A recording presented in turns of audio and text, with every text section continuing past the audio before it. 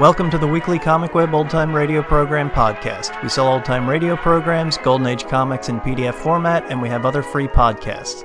Visit comicweb.com for more information or find us on Facebook and iTunes. This week our podcast features an episode of Voyage of the Scarlet Queen called The Spaniard and the Lascar Pirates. It first aired on August 17, 1947.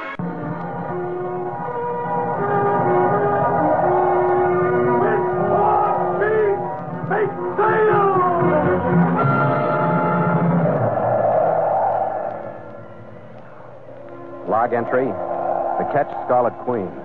Position, 132 degrees 6 minutes west, 25 degrees 15 minutes north. Gyro compass course 275. Winds fresh, sky fair. Remarks, departed island of Munin-Jima at 4:15 p.m. after unlogged movement of vessel. Reason for move, the Spaniard and the Lascar Pirates.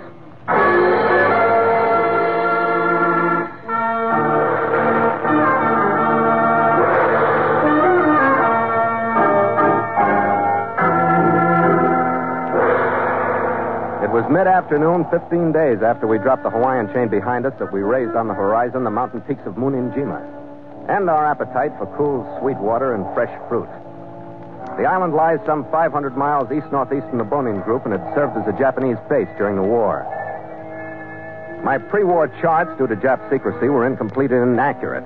But just before sunset, when we stood around the southern tip, we did find the anchorage shown on them. It was a small half-moon bay protected by a line of breakers foaming in over a barrier reef. A little north of the center of the reef was our pass, wide enough for the Queen to slip through with good steerage way, friendly currents, and a light hand at the wheel. The water over the side took on a shallow look as we approached under power, and Gallagher went to the bow with a hand lead to measure the depth. He heaved the leaded line forward, and his readings came rolling back. 5 a mark! 5! 5 fathoms, leaving a few to spare between keel and bottom. 4 left! 5! But shallowing to less than 5 as we closed on the pass. 5 apiece! 4! 4.5 fathoms, and the teeth of the coral started to show through the white froth of surf. And the currents washing back from it took the bow of the Queen from port and pushed. 5 a mark! 4! Easy, skipper, easy! I fought the wheel, and for a moment the scarlet figurehead seemed to rest on the reef. And then her head swung into the narrow channel. The shoulders of the reef swirled by us on each side. No bottom at 15! No bottom at 15! We were in. To deep, quiet water.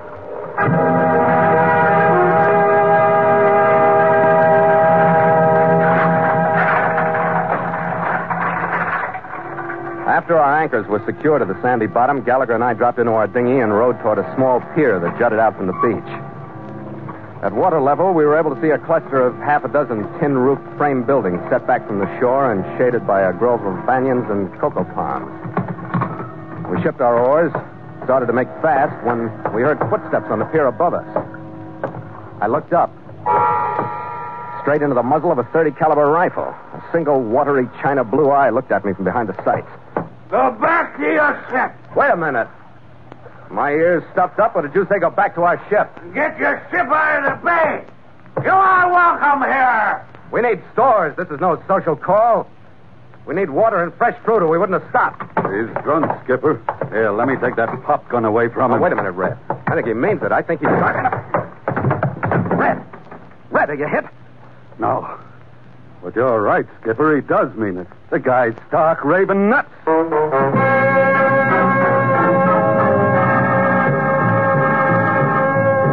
And so Mutual continues The Voyage of the Scarlet Queen, written by Gil Dowd and Bob Tolman, and starring Elliott Lewis.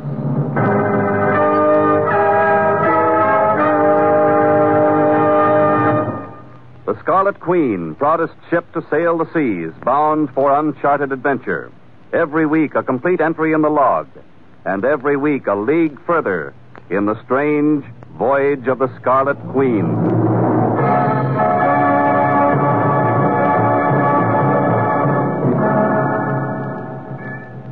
I stood there in the dory, looking up at the rifle and the man behind it. He was a dissipated 35, dressed in rumpled white duck trousers, no shirt, and a linen jacket streaked down the front with liquor and food stains. I was trying to figure how drunk he was and whether to make a try for the rifle myself when a movement shoreside caught my eye. And what a movement.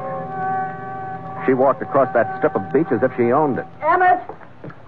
Emmett, what are you doing out here? I don't want them ashore. Give me that rifle. Give it here. There's too many of them here already. Give me that gun. I'll shoot them and then the others. You drunken fool! Go on. Go on or I'll use it on you. All right. We haven't got trouble enough. We'll have it now. I'm sorry, gentlemen. My husband has been ill. Please come ashore. You're more than welcome. Well, Skipper, what are we waiting for? That's a foolish question, Red.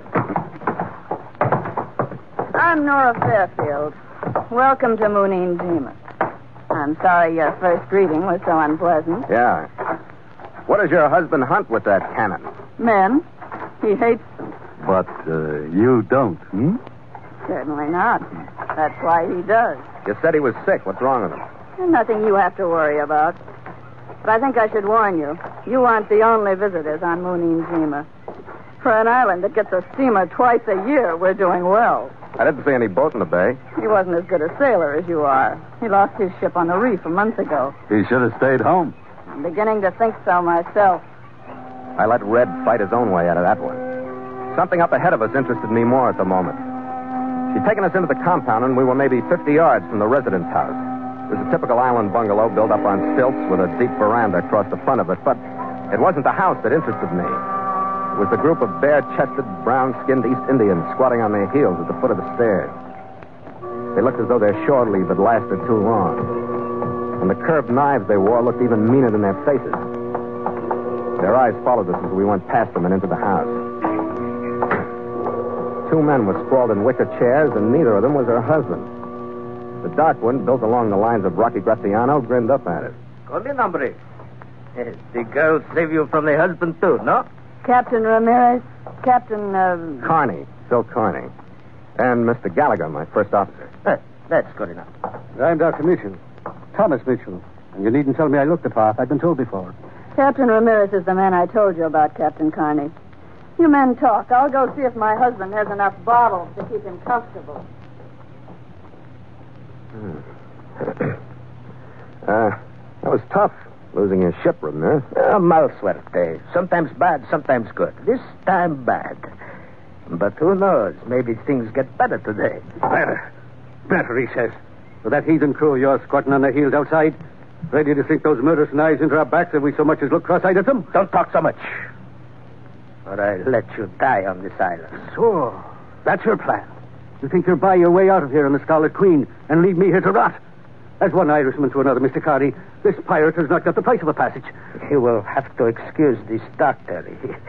Too much sun. But if you take me, Carney, I have money in the States. Stay, like the money you stole in Manaquari.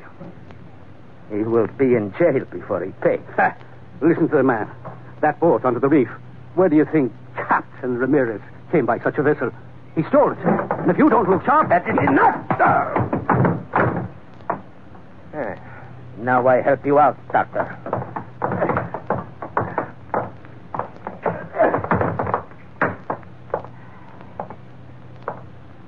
You're a little rough on your passengers, aren't you, Ramirez?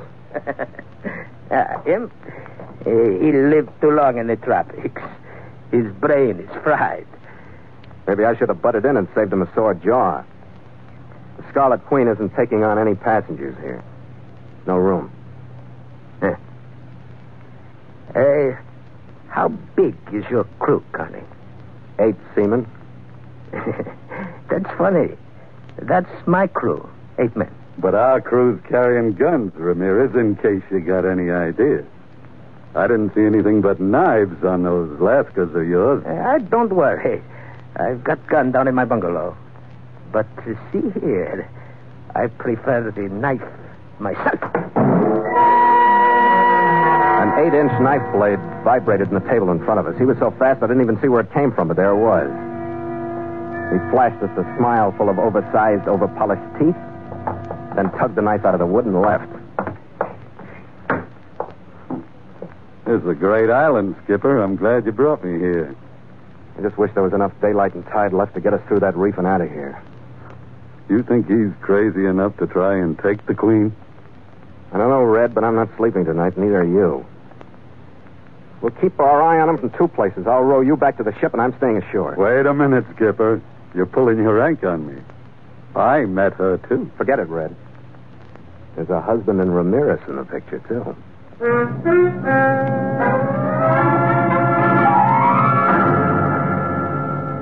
By the time I'd taken Gallagher to the Queen, broken out enough rifles to arm the crew, and rowed back to the island, night had fallen. And the first quarter moon was rising above the tops of the palms. I stopped when I hit the beach to get my bearings, decide which way to go. The threat was real enough, I was sure of that. Island shipwreck has turned sweeter characters than Ramirez to piracy. And the only way he or any of us could get out of there was on the decks of the Scarlet Queen. He was facing a crew of natives filled with frenzy for a home thousands of miles away. I was 2 legs out on a voyage with a $10 million prize at its destination, somewhere in the South Pacific. I'd fought before, and I was ready to fight again to keep the Scarlet Queen underway.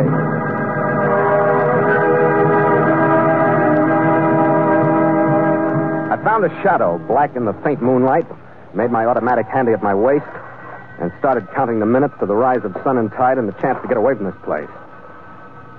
The first 20 went by slowly and quietly.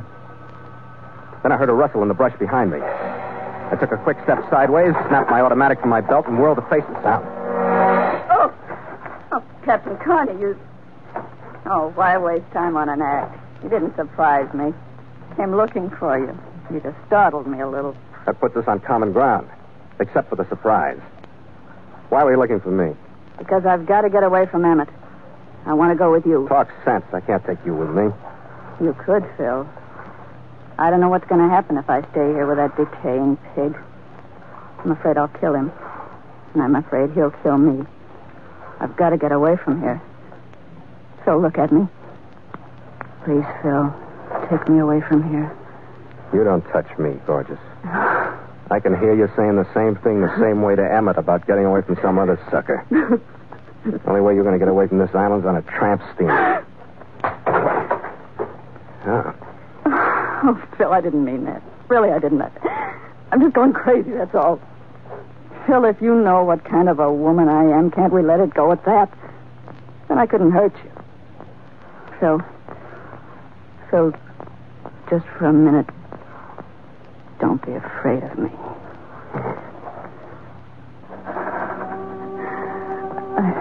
I hit you, didn't I? Because you knew me. For a second, I hated you. But now I don't. That's too bad. I feel more comfortable when you do.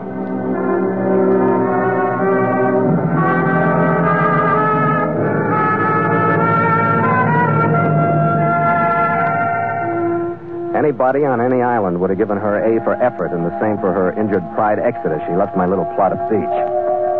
I had half a hunch and maybe half a hope that she wasn't through pleading her case and she'd be back. I sat there through the next hour trying to keep my mind on the Queen's cabin lights bobbing slightly out in the bay and to be ready for any movement towards her.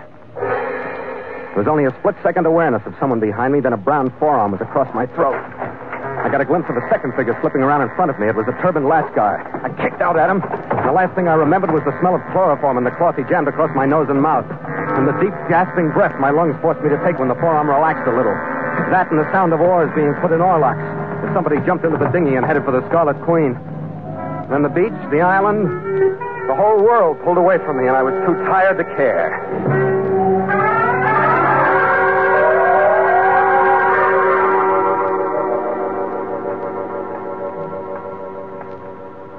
The first thing I coasted back on was the light that leaked in through my eyelids. Then the nausea. The throbbing in my head. I got my eyes open long enough to realize that the brightness was coming through a window. It was daylight. Broad daylight. That's when I tried to get up and fell back on the cot. Connie. You're Irish, right from the brink of consciousness. Welcome back to a world of beauty. Yeah. When I can remember of it, I'm sure I like it. Help me up, will you, Doc? I've already helped you up. If it hadn't been for me, you'd be well on your way to enriching the soil here on Moonanjima. Hold it, Doc. Take me a while to collect these things. Here, an ammonia ampoule. If you must think, this will help clear it up. My ship, Doc. It's gone, but you're wrong. When you came into the bay out there, in the situation here, it was no longer your ship. It was common property among desperate people. You and I happened to lose. My mate Gallagher? Who knows? Even common property himself, shared between 3 or 4 types of flesh-eating fish. My head aches, Doc. I can't get very far beyond that yet. I'll mix you something. They brought you here last night, after they plucked you off the beach. With my chloroform, by the way. Uh-huh. I was supposed to kill you neatly and silently. Slight swelling in your right arm was the point of injection. Oh. Due to some last-minute loyalty to our common heritage, I lightened the dose. Thanks. Here, drink this. Yeah. You might say that you have been 1 milligram away from a heathen grave. My payment, of course, was to be passage out of here with Ramirez. You see, I'm here as a result of my dishonesty to him, no doubt. I feel sorry for you, Doc. Indeed, I feel the same thing myself. Now, if you'll get up on your own 2 feet instead of lying there like a sick dog, I think you'll feel better. Get a breath of air if you can find some movement. I was halfway to my feet before his last words got through the dizziness. There wasn't any air moving. I stumbled to the door and looked out. The palms and banyans were motionless. That meant one thing to me. The Scarlet Queen had to be under power to make any way. There wasn't enough breeze to even rattle her halyards. My wristwatch read 9 a.m., an hour and 10 minutes after the earliest tide she could have crossed the reef on. I knew that if I could get high enough, my ship would still be in sight. I didn't know why I should torture myself. Maybe it was like hiding in a corner to watch your girl marry another guy. But I pulled what was left of me together and started up the mountain to see where the Queen was going with somebody else.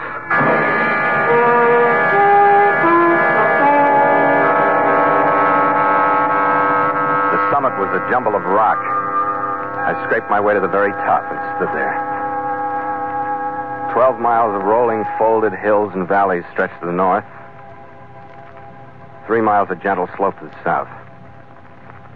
And beyond, in a great circle, empty sea horizon. Not a sail, not a mast, not a speck in sight. Then I went down the mountain and back to the compound.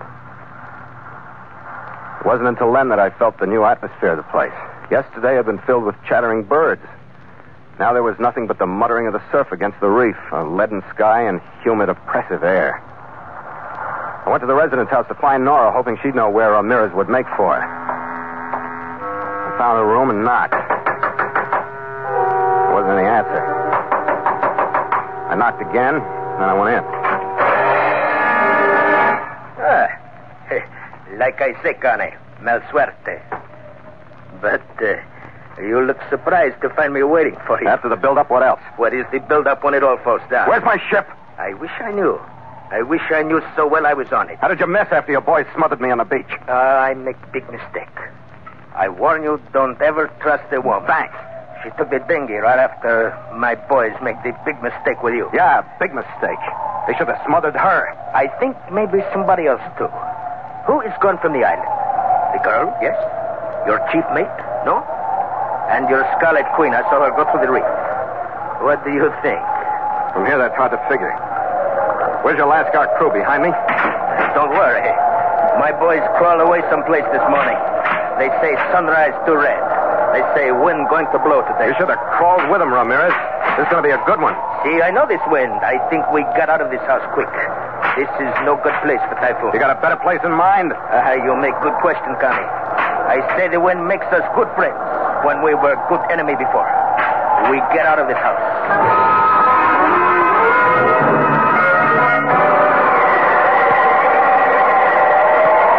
15 minutes, the wind had taken over the rule of Munim Jima and everyone on it. Ramirez and I struggled out of the house. Like cattle turned our backs to the blast and huddled together, dependent upon one another. Fighting the power of it, dodging flying branches, wincing from the sting of sand and rain that came with the wind. Left no time to think of anything but survival. Suddenly, we all became allies. Dr. Mitchell came out of his collapsing cottage, crawled to us on his hands and knees. And then behind us, half falling, staggering out of his coma and his quivering house, came Fairfield. Wilmer! What have you done with her? What have you taken my wife? That's the second man. What have you done with her? Think she's not dead for away. Hey, Tony, you tell me. Tony, where is she? We don't know where she is. If she's out in this, she'll try. But she'll never find it without me. Find what? The trail to the crater. But she'll try. Come along. We may find her on the way. So I didn't tell him where she was. If I had, he'd probably have traded the whole thing for another bottle. And if he knew where there was shelter, I needed him. I nursed him like a sick baby. We started foot by foot, yard by yard across the compound, and up the slope toward the mountain. Sometimes standing, sometimes crawling, sometimes flat on our faces. The wind screamed in, bending 50-foot pounds like they were blades of grass, forcing them over until they splintered, and their tops crashed and skidded across the ground. Fairfield, wait a minute! Mitchell's been hurt! Never mind. Come on. We'll get him, Connie. He won't ask you any questions about it. We will go back to his dream. I looked back at Mitchell. A 15-foot length of palm tree had smashed into the ground. And already the wind-whipped brush was drifting up over his body to bury him in the heathen grave he'd saved me from. We crossed one swell of hill, then another. Finally, with the wind even wilder with the altitude, we reached a razorback ridge, dropped over into the shelter of the lee side.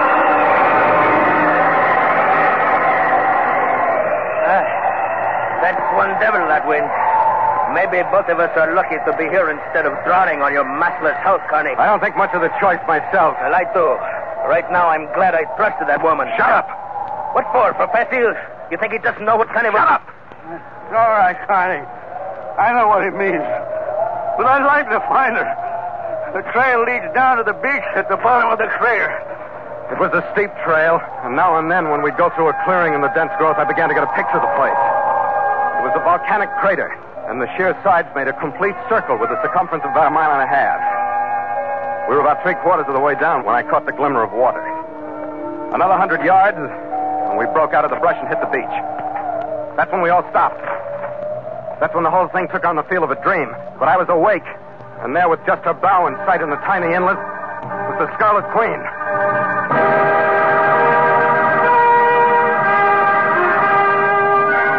I didn't have time to reach for any answers because suddenly with the ship back on the scene, we were no longer allies. Our common enemy was forgotten, and Ramirez and I were face to face. But he had a knife and I had an empty holster. I think this is far enough, Connie. Yeah, for one of us it is, Ramirez. Why don't you think this way? You take the island and the woman, and I don't hurt you. The beautiful tropic night, Connie. You'll be happy, I tell you. You've been in the tropics too long yourself, Ramirez. That's fever talk. No, I tried to make it easy for you. I go on your ship. I tell your mate you'll die like Mitchell in this storm. What you think? Well, you make it sound good, Ramirez. You make it sound good. Stay out of there, Fairfield! The only thing I knew about his knife draw was that he used his right hand, and that's what I made for. Come on.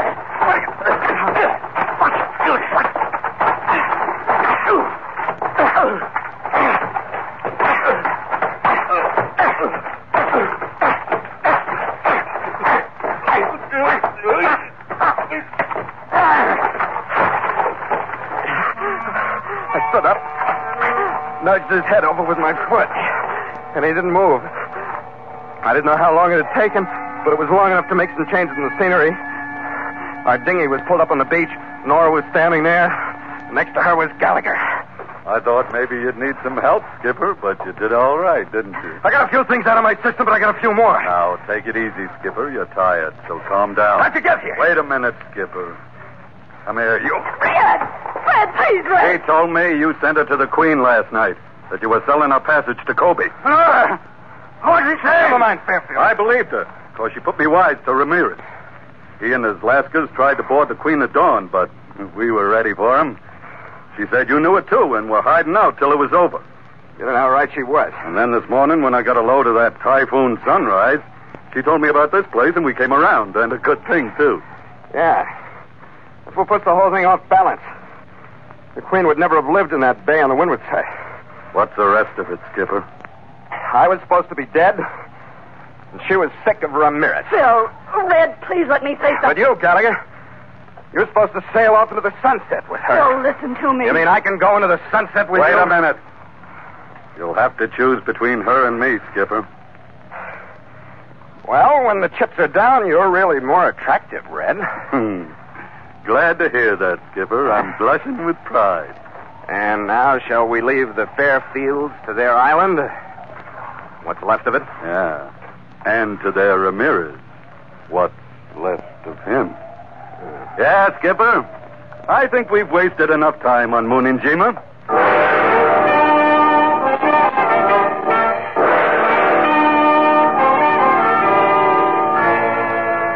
A few hours before sunset, the outside circle of the typhoon had passed, and we headed out of the crater basin. I didn't bother to take soundings, but I did sketch an addition to the faulty charts of the island. Under power, we threaded through a narrow channel that the Japanese Navy had dredged from the almost landlocked basin to the open sea. We rounded a rocky point and swung the scarlet figurehead on our bow until she looked out on the course she'd been born to follow. Neither of us knew where that course would lead. When we were free of the rocks and I felt the breeze on my right cheek, I cut the motor. Stand by to make sail!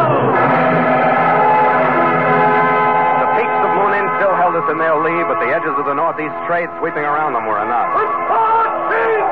Make sail!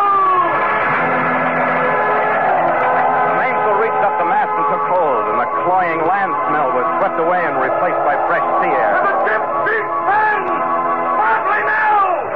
The ship ran up, and the mizzen, and the Queen settled into her familiar position with her port rail inclining toward the green water. Is she see kindly, Skipper? She's doing fine, mate. We'll take her a little closer on when we make the north end of the island. That's an island I want to see sink behind the stern. Why you? You didn't have a tough time. Oh, you don't know, Skipper. That woman. She thinks all men are the same kind of man as her kind of woman.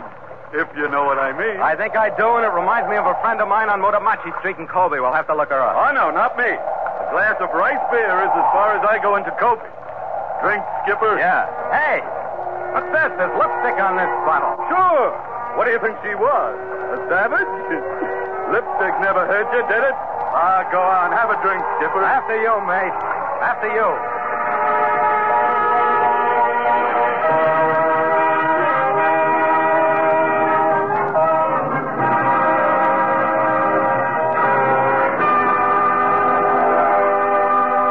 Log entry. Catch Scarlet Queen, 5:30 p.m. Miles traveled, 6,215. Mainsail and mizzen reefed. Ship secure for night. Signed, Philip Carney, Master.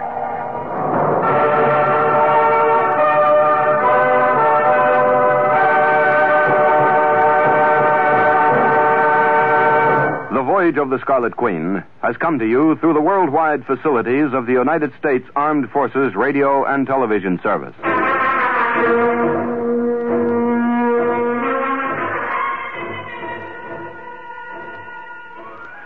Voyage of the Scarlet Queen was a radio adventure on the high seas, airing on Mutual from July 1947 to February 1948. James Burton produced the scripts, which were written by Gil Dowd and Robert Tailman. Elliot Lewis starred as Philip Carney, master of the 78-foot ketch Scarlet Queen, with Ed Max as first mate Red Gallagher. The show seems to foreshadow Star Trek in a number of ways. Each episode opens with an entry from the ship's log, such as Log entry, the ketch Scarlet Queen, Philip Carney, master, and had a similar closing. Ship secured for the night, signed Philip Carney, master. Arriving at an exotic port of call, the captain and first mate would go ashore and immediately run into trouble with the local authorities, agents of rival merchants, or desperate women in need of rescue. After some investigation and at least one good fight, they would solve the problem, get back on the ship, and sail away, Carney and Gallagher sharing a laugh and a drink at the wheel before the captain's closing log entry. Technically, the show was among the better radio productions of the time, employing realistic sound effects and sailing terminology, well-paced stories, and colorfully detailed settings. Most of the places visited by the Queen are real. Even the map coordinates given by the captain are mostly accurate, following a zigzag course around the South Pacific. Thanks for listening, and we'll catch you next week.